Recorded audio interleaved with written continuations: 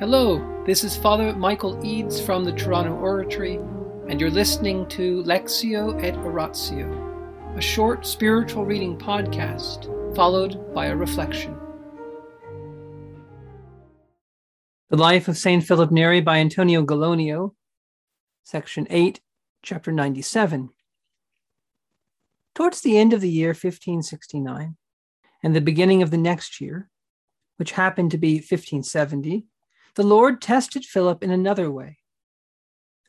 The devil could not bear to see the harvest which was gathered from our oratory for the benefit of souls. And having some intimation of what was to come, he put it into the mind of some of those who disapproved of the style of our institute to denounce Philip to the Supreme Pontiff, under the pretext of a concern for devotion. They accused him of being responsible for many foolish things being said in the daily discourses about religious matters which took place in the oratory in his presence, at his bidding and request. Such things, they said, indicated great stupidity and incompetence, as well as extraordinary arrogance on the part of those who gave the discourses. When this came to the ears of the Supreme Pontiff, he was afraid that some new outrage was about to break out, and thought the business should be carefully examined. He therefore summoned to him two of the most learned men of the Dominican family, Paulino, a citizen of Lucca, and Alessandro, who is now Bishop of Forlì. He spoke to them privately, not only with no other witnesses, but separate from each other, and told them what he had heard about our oratory, with his fears that Philip, whom he considered to be something of a fool, might make mistakes in dealing with matters of Christian doctrine. He therefore required them, in the name of holy obedience, to attend the oratory every week, pretending to be there for some other purpose, and to listen to the discourses. If they heard anything contrary to the true faith and morality spoken by any of those present who might be unskilled in theology in reply to Philip's questions about the catechism, they should notice it, commit it to memory, and report it back to him at once. It was at that period our custom that during the discourses, even laymen could be asked to give a reply on the matters treated in the oratory. In the name of the Father, and the Son, and the Holy Spirit. Amen. Angels of God, our guardians dear, to whom God's love commits us here, ever this day be at our side, to light and guard, to rule and guide. Amen. Most Sacred Heart of Jesus, teacher of teachers, have mercy on us. Saint Philip Neri, vessel of the Holy Ghost, child of Mary, choicest of priests, pray for us. In the name of the Father, and the Son, and the Holy Spirit. Amen. St. Pius V, who was the Supreme Pontiff at the time, a saint, was actually showing a certain amount of prudence in his dealing with Philip. Why do I say that? Well, he heard complaints, and he was living at a time when there was a lot of religious unrest all over Europe, living at a time when Protestantism was spreading very widely. And Philip was obviously a very charismatic figure. He had a great following. He obviously could do very foolish things intentionally.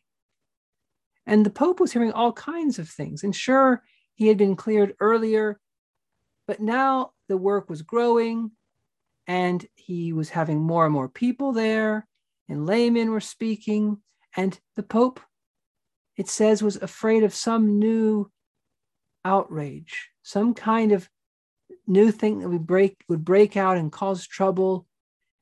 And so instead of cracking down harshly the way earlier bishops had done, he decided to secretly call two very learned men.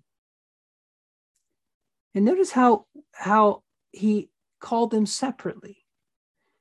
They didn't know why the other was there. They would have seen the other one there and not known. They couldn't talk, they couldn't influence. And so the Pope got these two independent testimonies to be able to judge. Well, where do we see this in the Bible? Well, the prophet Daniel. When Susanna had been falsely charged by the two elders who were trying to corrupt her, Daniel, filled with the Holy Spirit, called them apart separately and questioned them separately. And by the separate testimony, he was able to get to the truth. When King Solomon was presented with the two women, one of whose baby had died and the other's baby was alive, and they were arguing whose baby was alive, he questioned both of them and found out what each of them had to say, and then made his decision. He was going to cut the baby in half. And the mother whose child it was said, no, don't do that. Give it to the other one. And then he knew who the true mother was. So this idea of using two witnesses, of separating them, of getting different testimonies, of getting two sides to a story, this is the main point. The Pope knew there were two sides of the story. He had heard one side, and now he wanted to hear people who were there who he really trusted. And even of those people, he wanted to get both sides of the story. So let us tonight ask St. Philip, who had to undergo this trial, to pray for us. That when we hear things about other people, when we have to make a decision if we're in charge of something, that we will calmly and wisely try to get to the bottom of things. That we'll always be aware that there's two sides to a story, that we should listen to both sides. And this may be in normal everyday life. This may be in our family life. This may be in big decisions on the news or in society. We get one side, but we should always try to be careful to hear the other side.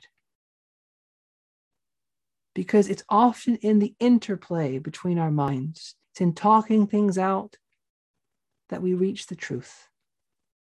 Come, Holy Spirit, make us wise.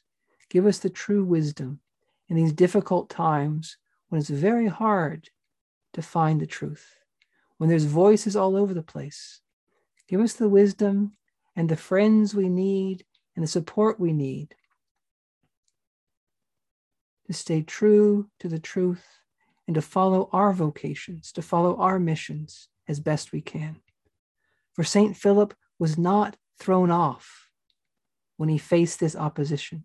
He wasn't thrown off that the Pope was doing his due diligence, because he was confident he was following the Lord. In the name of the Father, and the Son, and the Holy Spirit. Amen.